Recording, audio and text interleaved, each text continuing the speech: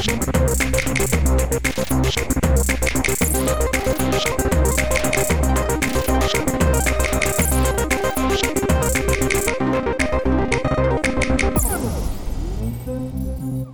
support our coverage with a free account on Privacy, the service that keeps you protected when shopping online. Get $5 to try it now by using promo code QZZ2J. There we go. Now I've got sound. Hello, everybody. Hello. Hi. How are you doing? Fantastic. Yourself? Yeah, not too bad. Not too bad. Go ahead and introduce yourself for us. Hello, everyone. My name's Phil, and this is my colleague Nick, and we are from Absolar, UK. Okay, and what do you guys do? We are a UK-based startup working on the technology about renewable energy. Okay, and in your summary, I see both LiDAR and solar energy systems. So where do those two technologies that seem pretty divergent, where do they fit together? Yes, so our technology is able to combine LiDAR and machine learning. So in a nutshell, it's pretty much like using LiDAR to scan a whole city and create a high-resolution 3D model of the entire city on a virtual platform.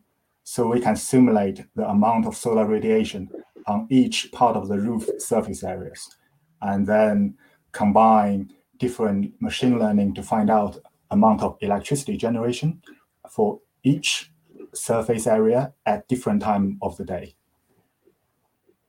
Okay, so you scan a city and you can, using machine learning, you can essentially figure out where the best place to put solar panels, the most efficient place to put solar panels would be. Spot on, yes. Ha! Okay. Yeah, so it does it over a whole city, but it does it at the level of each roof, and that's where it's quite cool, because you can, over here in the UK, solar is not quite a given as it probably is in certain parts of the US. It has to have a really good business case for it to work here, and it works really well when it has that good business case. So what it does is for each property in that city, it prepares a full business plan and says, "Yep, solar's awesome for your building, crack on." And actually, one of the benefits is it says, "No, solar's not very good. You don't want solar on that property." So that's quite the appeal, that it's quite an honest tool, and I think it's quite new in the solar industry over here in the UK. We're in a post-subsidy market where we don't have lots of government grants to fund renewable energy, and there's some element of, I won't call it scamming, but there's some element of kind of, selling products that shouldn't be there. So we're quite proud in saying, yes, that's great, crack on, or no, that's not the way to go. Okay, and that makes sense. There's some similar situations here in the U.S. Some areas are great for it. Arizona, Hawaii. Todd Cochran, who opened the show today, he lived in Hawaii for a long time, and he put solar up and was able to essentially get off the grid almost entirely, except for the fee he has to pay the power company to not use their service, which is bonkers. And you don't get him started on that topic, but yeah, then there's other areas that it isn't nearly as effective. So yeah, that makes sense. And so in those areas, you'd be able to find out, no, it's not worth, you're never going to recoup your cost. Yeah, exactly. And so we're working with local government here in the UK, and we're live in one city at the moment. We're going live in more. And in just one city, there's 32,000 homes that actually solar would work. So that's great that we can pinpoint those 32,000 houses, and then the local government can set to work, targeting the people where it's going to work, making sure that advertising is going to the right place rather than wasting money targeting people where solar is never going to work. So there's the marketing side of it, which is quite a benefit. But Phil's the guy who's made the tech, so it's spinning out of the University of Southampton here in the UK, that generates this really accurate LiDAR modeling that we've deployed into the solar market as the place to do it. the applications are huge. We're working with another part of local government looking at green roofs where you can stick all sorts of plants on the roofs to slow down flooding, because we can map out a city and we can play with that city. We can add a building, we can take away a building and say, hey, what happens to the environment when we make these changes? So it's quite cool having that ability to, I guess, play God and start playing around with the environment and say what happens if, in a safe manner, where it's only the tech that fails, not the infrastructure of the city. Sure. Yeah, that makes sense. Once you've got the model of the city, you can build other machine learning models to apply different principles, like green roofs, which is something that is pretty popular in the East, but hasn't quite caught on in the West in the way that I think it probably should. Yeah, absolutely.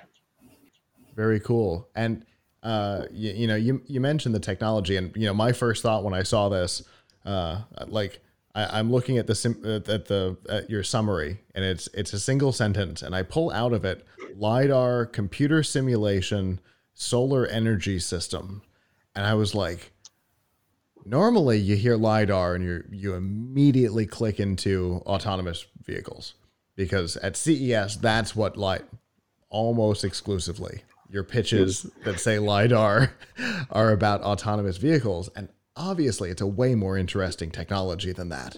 So I'm glad to see you applying it to something more interesting than an autonomous Uber. Yeah, we're really, really proud of that. So our expertise to combine LiDAR not only for a room or for vehicles, but to have both the high resolution and the great geographic scale, combine the two together is quite a lot of data we have to crunch every single time. Sure.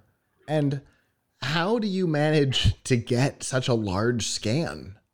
It's an airborne data collection. So in the UK, the UK government about 10 years ago has initiated a national program scanning mostly urban areas and gradually expanding that to the whole country. So for most of the urban areas within the UK, we have good data coverage, and we are trying to use drones in the future to collect our own data to push this competitive advantage even further. Very cool. Yeah, and we combine it with space-based technology as well. So we're using satellite data, and we're one of our projects is partly funded by the UK Space Agency. Nowhere near like NASA on your side. It's a lot smaller in comparison, but they're helping us, really try and make a difference. I guess they budget as using space to make a difference on Earth. So we are using some of the data collected from satellites to work out how can we reduce carbon through other methods other than solar in the properties. So we can see how thick walls are. We can see how dense the roofs are. We can really start to work out where we're wasting energy. Very cool. Well, if people want more information about this, how can they get it? Phil?